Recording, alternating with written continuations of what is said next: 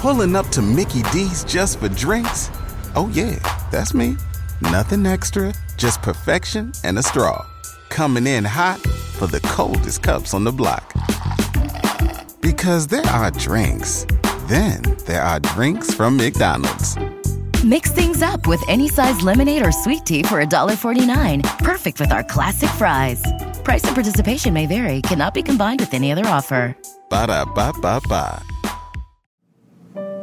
The La Crosse Public Library Archives presents Dark La Crosse Stories, a series in collaboration with the La Crosse Tribune. Dark La Crosse is a suite of programs that feature the seedier side of La Crosse history and also include a downtown walking tour, a trolley tour, and an annual stage production with new content each year.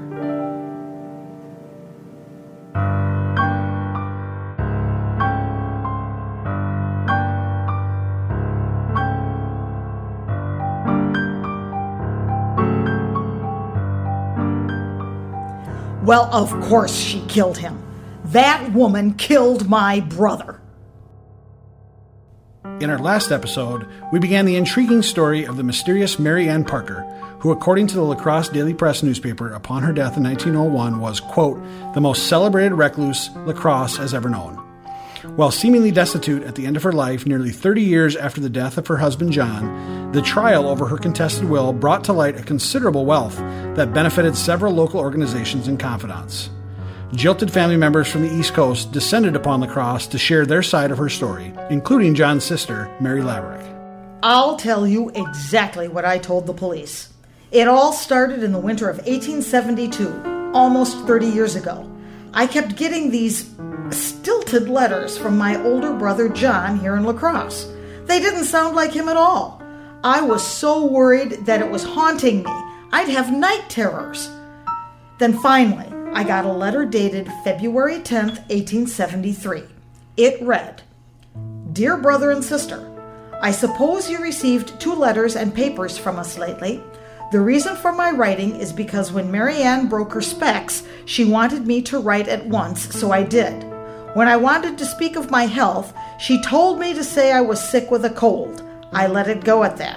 When I wrote the second time, I put in some more serious words about my health, and now the truth is I have not been out of the house from that day to this and a long time before. I state this to show that I am very bad. My legs and body are very much swelled, and warm weather is best for them, and so it looks as if I shall be a prisoner until spring. I cannot learn what is the disease, but sometimes I am discouraged. I am writing in a hurry, but must state that I have willed all to Mary Ann, but that is not my trouble. It is that I am afraid that if I were to have a long and severe sickness, she would make a hard nurse. I think she would go for killing or curing quick. If I mend soon, I will inform you. If I get worse, some friend will inform you. Affectionately, your brother, John Parker. Well, I started packing my bags as soon as I put the letter down. I told my husband that we were going to La Crosse, Wisconsin, and we were on a train within 3 hours. It was going to be a long trip from Paterson, New Jersey. We also brought our local police chief with us. You just never know about these small towns out west. I had no idea if the La Crosse police would be capable of handling a high-profile case like this, and I wanted us to have protection from someone we knew and trusted in case Mary Ann tried anything. I have never underestimated what that woman is capable of. Well, when we got to La Crosse, John looked terrible. He had swelling, watery flesh and was as thin as wallpaper. We took him from his unsightly room and into a hotel downtown, the Tremont House. A reporter here in town, as well as your Sheriff Simonton and Mayor Van Steinwick, met us there, and John told us everything. Mary Ann had gotten greedy. Even though they lived a comfortable lifestyle, she would demand things and then go sell them to get her hands on a few measly dollars. How desperate was this woman? She spent that winter starving John, giving him poison to make him vomit up the little food she did give him. She wouldn't even allow a fire in his room to keep him warm. As John told us this, everyone in that room was ashamed that no one in town was aware of the true state of affairs. They could hardly look John or me in the eye. An officer was sent back to gather a few of John's things, some worn-out clothing, and a tin can of $14 he had been hoarding in the wall for years, ever since Mary Ann stopped letting him into their finances. We decided it was best to leave La Crosse as soon as possible and get back to New Jersey, where he would be safe from his prying and murderous wife. By the time Mary Laverick got back to the East Coast with her brother, only 15 days after she had received his dire letter, John was in even worse condition, and it was clear he wasn't going to recover. As soon as John was settled in New Jersey, his family helped him write Mary Ann out of his will so that his estate would be divided equally between Laverick and 2 other brothers. He signed that will with a lawyer present. He died within 3 days of arriving back in New Jersey. John's family was sure that Mary Ann would be put in jail for murder back in La Crosse. John's official cause of death was Bright's disease, but a physician told the family that he had traces of poisons in his system that can cause Bright's disease. Upon investigation, pills were found in the Parkers' La Crosse home that contained these poisons. It is unknown whether Mary Ann Parker was ever officially charged or even accused of any wrongdoing in her husband's death. What is known is that she contested John's last will, written on his deathbed in New Jersey at the encouragement of his siblings, claiming that he was insane at the time he wrote it and under duress from his siblings. After 2 years in court, Mary Ann Parker won and got to keep her husband's money. John Parker was buried in New Jersey with his first wife. If only he had listened to me. I've known from the very beginning that Mary Ann was a good-for-nothing gold digger. You see, before she met my brother John, Mary Ann was working as a domestic in my friend's home in Brooklyn, just across the Hudson from my home in Jersey. She overheard me talking about how my brother John's first wife died, and she deduced that he was a wealthy man. Well, a few weeks went by, and Mary Ann called on me in my home. Under false pretenses, she asked if she could stay inside while she waited for a ride. She said her name was Mary Ann Jacques, and I recognized that name immediately. She had recently been in the New York headlines for poisoning and killing her own mother. When I asked if that was her, she said it was, but there was no truth in the charge. In that case, I remember that an old woman had died under suspicious circumstances. One of her daughters requested the body be exhumed, and they found a large quantity of arsenic in her stomach. It was suspected that the second daughter, Mary Ann, was to blame because she had recently persuaded their mother to rewrite her will in Mary Ann's favor. However, there was insufficient evidence, and Mary Ann was released. Now that I've heard what her niece, that Cecilia Savage, had to say, I'm realizing that Mary Ann took off with that money after her mother died. She denied that there was any truth in the case, but I wanted her out of my house, obviously. Unbeknownst to me, that manipulative woman got my nephew to instead take her to John's home. When she got there, she said she was a friend of mine. Can you believe that? He was smitten immediately, and they were married within months in 1851. Nothing I could say could get him to change his mind. And then, I don't know how, Mary Ann convinced him to leave New Jersey and move west to La Crosse, Wisconsin. They spent 18 years in La Crosse before she killed him. That woman was cunning. She now has gotten away with 2 murders and has stolen thousands of dollars out of wills that she got written in her favor. She's charmed judges and juries into her favor. What next? Let me guess. She's going to be remembered in La Crosse as some kind of patron saint because of all the money she gave away in her own will? I doubt it.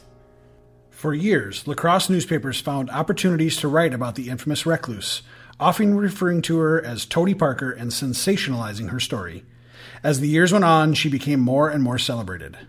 In 1930, the La Crosse Tribune wrote an article about the old Parker house that stood at the southwest corner of 8th and State Streets.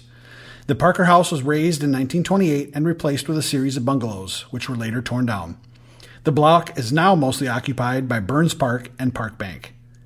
The lone house that remains on that block, an Italianate brick house near the corner of 8th and State Streets, was the house Parker had built for the First Baptist Church before her death. In January 1952, the First Baptist Church celebrated its centennial anniversary and had 2 full-page sections in the La Crosse Tribune to educate the public on its history. In these articles, they partly attributed their growth to Parker. They wrote that she presented the house to the parishioners as a gift in 1896. They called it the Parker Memorial Parsonage until they sold it in the 1940s to purchase a new parsonage. They mentioned nothing about Parker's history or the controversy surrounding her will and the thousands of dollars she left to them and their trustee, Thomas Shimon, in 1901. After the judge ruled in favor of the local defendants as beneficiaries of Parker's will, Cecilia Savage and her siblings appealed to the circuit court, as she promised they would. This appeal took place in 1902, a year after the first court case, and it had the same result. Parker's will would stand with Thomas Shimon as the main beneficiary, among others.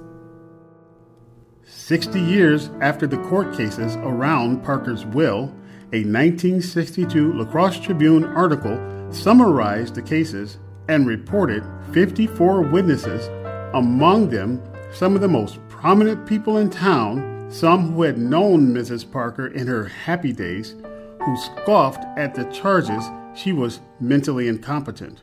The article went on to casually mention that Queen Victoria had been an acquaintance of Mary Ann Parker. Lawrence Clover was cited to be a peeker who had looked through the windows to see Shimon comforting Parker. The attitude had been completely changed.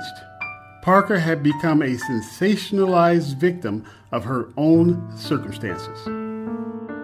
Because nearly all of the primary sources that survived Mary Ann Parker's life are newspaper accounts, and even those are not complete, the facts remain murky. It was easy for facts to become distorted as the case went on, yet journalists treated all claims as facts. Although there were a few local newspapers during the 1870s when John Parker died, none that survived mentioned the case whatsoever. The only known newspaper articles about the alleged poisonings were printed in New Jersey and New York, and nearly all of those used John's sister, Mary Laverick, as their source of information. These articles, all of which have biased perspectives, make it seem certain that Mary Ann Parker was going to be arrested and charged with murder.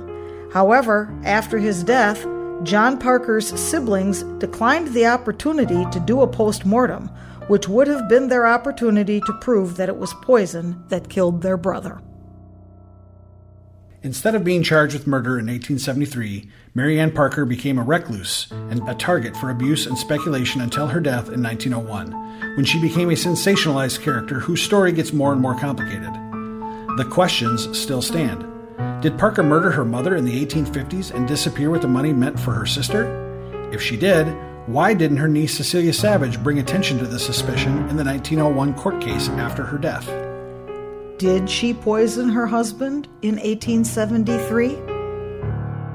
What evidence, or lack of evidence, kept her from being charged with murder?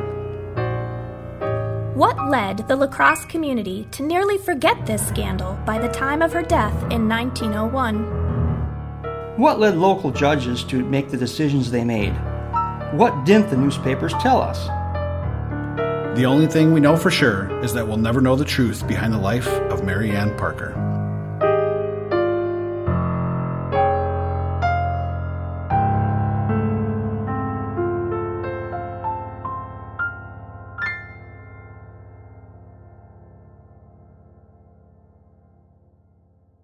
And now I'd like to welcome in Jenny DeRocher, Associate Librarian in the Archives Department, who did some of the initial research for this story.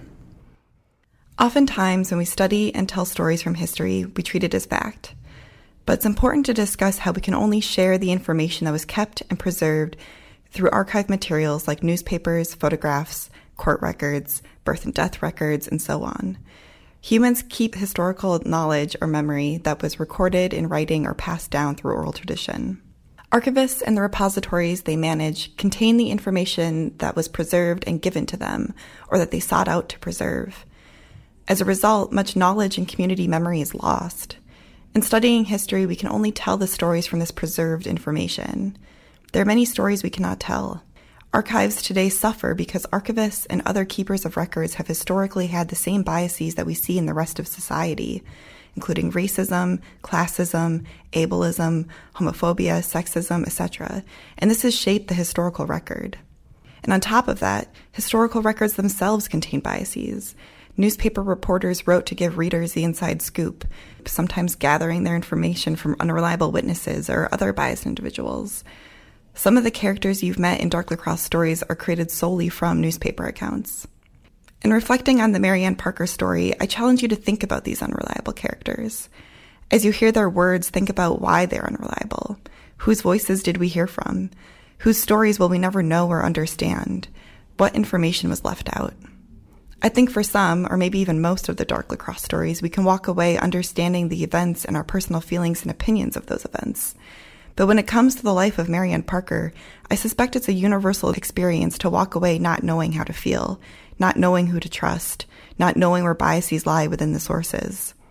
When I was researching Mary Ann Parker, I spent countless hours trying to find records that could back up the claims in the newspapers, like the report that she'd be arrested for murdering her husband, or the claim that she poisoned her mom when she was younger. However, I never found anything. I hit dead ends in nearly every direction. It was honestly one of the most frustrating research projects I've encountered. And it was a good reminder that record keepers in our community couldn't, or wouldn't, save everything for us to better understand people like Mary Ann Parker. But the curiosity I held for Mary Ann Parker kept me going in my search for answers. What motivated her? Why did the community treat her the way they did? Why did Thomas Shimon stand by her with such dedication for 8 years? How was I going to tell her story without sensationalizing her any further and being respectful of everyone involved?